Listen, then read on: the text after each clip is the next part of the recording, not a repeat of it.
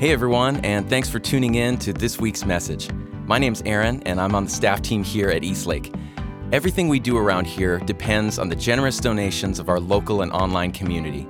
People just like you, who tune into these messages and see great benefit from living that idea that life is a gift and love is the point.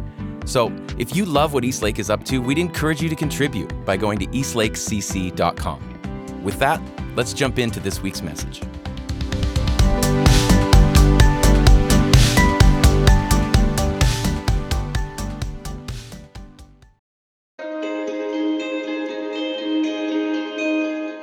Today, we hear from Britt Barron as she continues our series, A Conversation About Race. Please check the description for links to our quarterly Spotify playlist and guided meditation.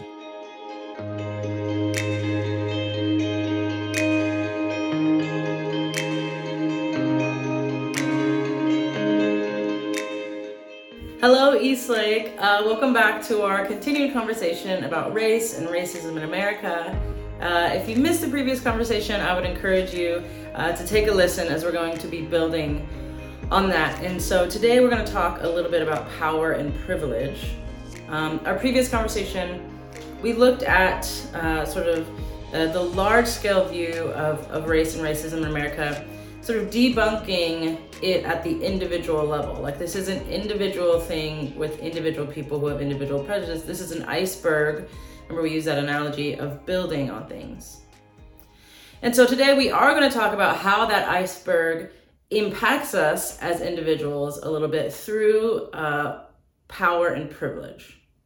So sometimes in conversations about power and privilege, I know it can feel uncomfortable, particularly if you are white, wrapping your mind around these things and hearing these conversations. And so before we start off, I want to talk a little bit about white privilege and just give you some context for how I am talking about it. What I'm not saying is that because you are white and because white privilege exists, your life has been easy, right? Suffering is fundamental to what it means to be a human being on this earth. We all go through suffering. We get our hearts broken. We get sick. We lose friends and family members. Our dogs cross over the rainbow bridge. Any number of things that happen in this life happen to everyone. Suffering is inescapable. And so what I'm not saying is that because you're white, your life has been easy. But what I am saying is that in the suffering that is so fundamental to life, if you're white in America, your race does not make that suffering more. So white privilege doesn't mean your life has been easy, but it does mean that your race hasn't been something that's made it harder. It hasn't added to that level of grittiness that we all need to have to survive here on this earth. So I hope that makes sense, and hopefully if you're feeling any of that tension, can ease that so that you can really engage with this conversation. We can be a part of creating a new reality. So power and privilege enacts itself and exists a lot through systems in our society. You've probably heard the word systemic racism. And so let's talk a little bit about systems to wrap our minds around privilege. So to talk about systems, I need y'all to do some more imagining with me. So if you can, just imagine for me a neighborhood. And for the purposes of this conversation, let's imagine that this neighborhood, let's title it low income. Now, right off the bat, there's already some assumptions in your head about what that means. Now, what I'm not saying as we go over this is that all people of color live in low income neighborhoods and all white people live in suburban neighborhoods. That's not the truth. I grew up in a suburban neighborhood outside of Denver, Colorado. But economic injustice in terms of housing and neighborhoods and accessibilities is one of the largest ways in which racist power policy and ideas have infiltrated our culture. And so this is going to be an easy thing for us to wrap our minds around. But this is not foolproof. This is not 100. This is not binary, right? So imagine a neighborhood, we're going to title it low income. And so imagine in this neighborhood, what stores are there? What does it look like? What does it feel like? Just kind of think about it for a while, that this is a neighborhood maybe that you live in now, grew up in. Maybe this is a neighborhood that you rarely go to. Maybe you can't think of an actual neighborhood in your head. Maybe you're pulling images from TV. But either way, just really sink into what this neighborhood feel is. So you've got stores and all these things. What kind of buildings, what kind of people, what's it like? And then as we're thinking about this neighborhood, I want you to think about the systems that exist in this neighborhood. So systems like education system, justice system, let's say healthcare system. So you have this neighborhood, I hope you have it in your mind. And let's just take one of these systems and let's think about how one of these systems might contribute to the things that we were talking about in our conversation last time about racist power, policies, and ideas. But let's talk about 2022 right now in this neighborhood. So things like education system. How does the education system impact the people in this neighborhood? The neighborhood that you're imagining, the neighborhood that you know, whatever it is, this low-income neighborhood in our country in 2022, how does the education system impact the people in those neighborhoods? I'll give you some examples. You're going to have higher teacher turnover. You're going to have lower school funding. Where I live in California, schools are funded based on property taxes. Property taxes are set based on home value. Home values are set on any number of things, which leaves very low educational funding in neighborhoods with low property taxes. You see how that's happening. So now you don't have new facilities. You're not up to date on technology. You have high teacher turnover. And then some of these racist ideas come in where you have teachers who have ideas about the students, right? Because of these systems that we're upholding. So those are just a few on the education system. Let's think about another system. Let's think about the justice system. How does the justice system interact with people in this neighborhood? Is there a higher police presence? Is there a lower police presence? Also, where I live in California and a lot of places in our country, have something called a school-to-prison pipeline. Meaning the schools are in direct contact with the prisons, so that students in this neighborhood, if they don't do well by a certain age, they just assume that they're going to be a spot for them here in the prison when they grow up. Let's talk about the healthcare system. The healthcare system, you're probably not going to have the state-of-the-art hospitals in this neighborhood. You're probably not going to have maybe any hospitals. You're going to have not as much access to healthcare. You're going to have not as much preventative care. Black women are 50% less likely to be prescribed pain medicine. They are higher likely to die during childbirth. We have so many ways in which systems impact real people in these neighborhoods. So you can imagine if you are someone in this neighborhood, if you are a person of color in this neighborhood, you might just feel like you are getting your butt kicked, right? So let's go to another neighborhood. I need you to imagine with me a suburban neighborhood, whatever that means to you. Think about what's there, stores, what they feel like, what they smell like, all these things.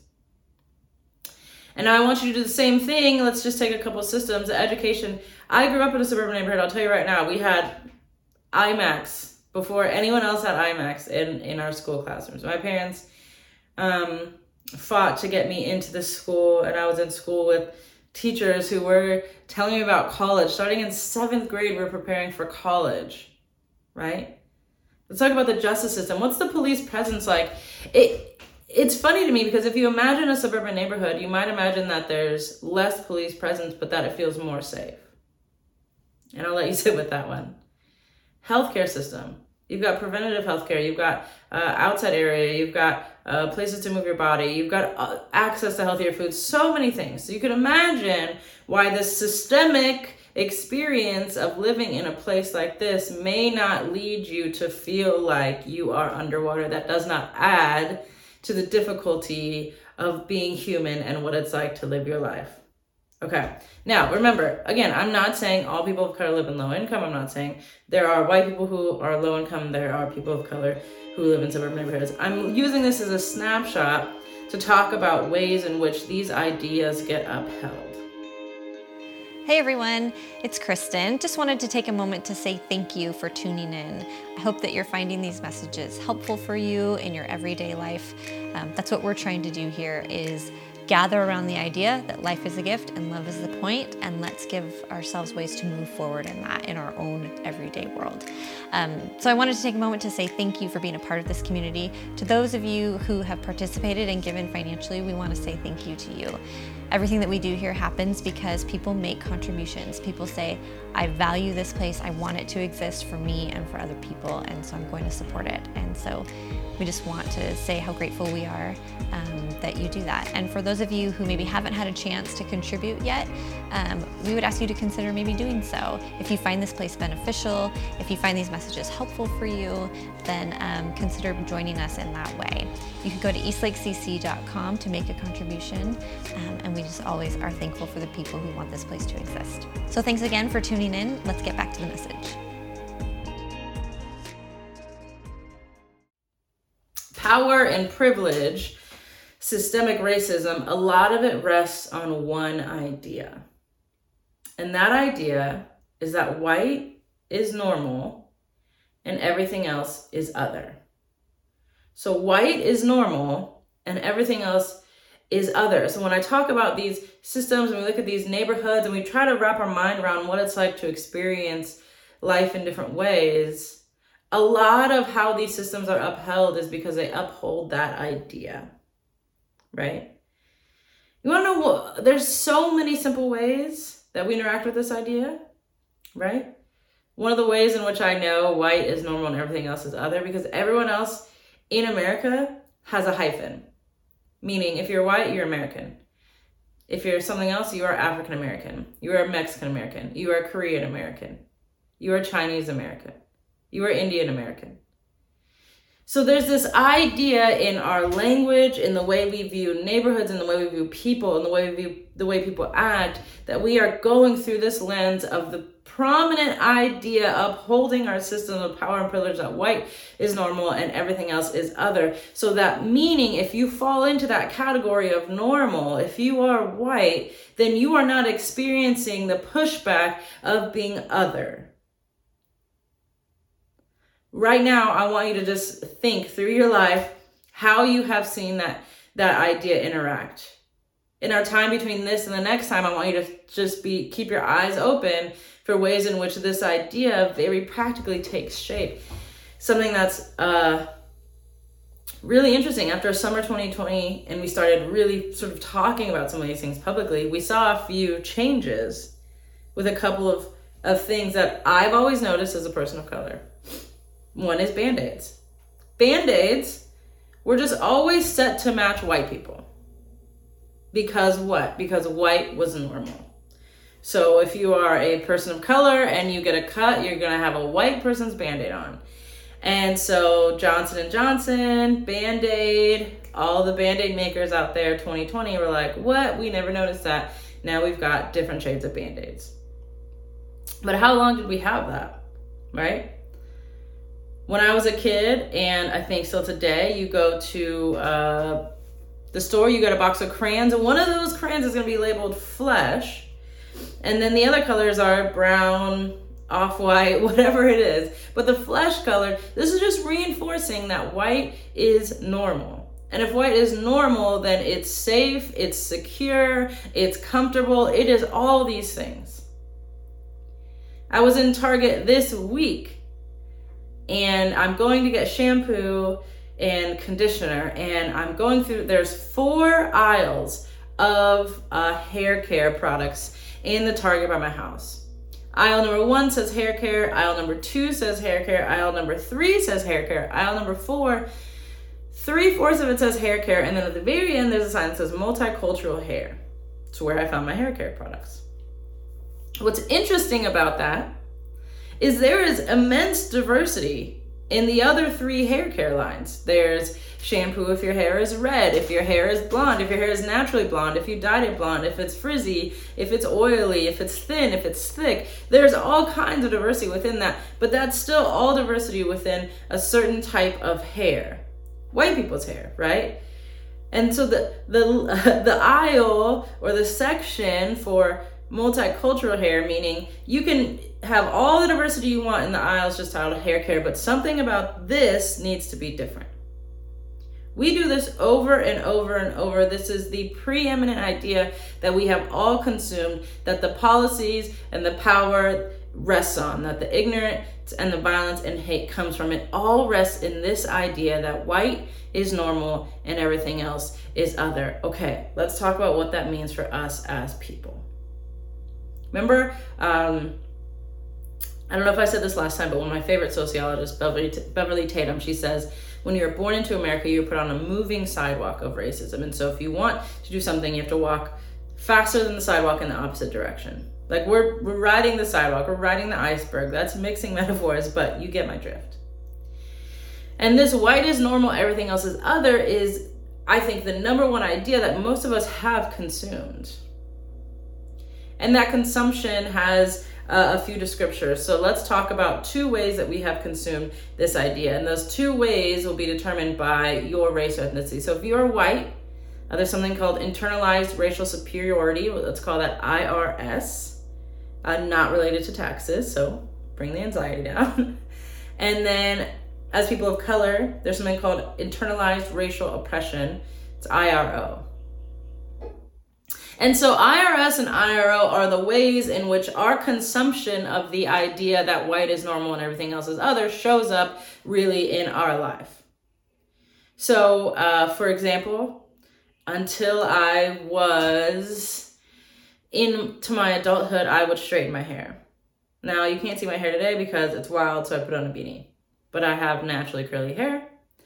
And I used to think that I needed to straighten my hair because to show up with the hair as it grew out of my head was not good enough. Why was it not good enough? Because it was different. Why was it different? Because white hair was normalized. And so going to schools, predominantly white schools, I just remember thinking like, I need straight hair. I need that kind of hair because there's already so many things different about me. At least maybe I can control this one and try to stand out because that wasn't good enough for me. Who I wasn't good enough. It was internalized racial oppression. I remember reading some books, getting to some things and realizing like, no, I'm not going to do that. Angela Davis didn't do that. I'm going to wear my hair as it grows out of my head naturally. Now, I know what you're thinking, like, good for you. That is a personal decision, but that comes with real consequences. Do y'all want to know what year something called the Crown Act was passed?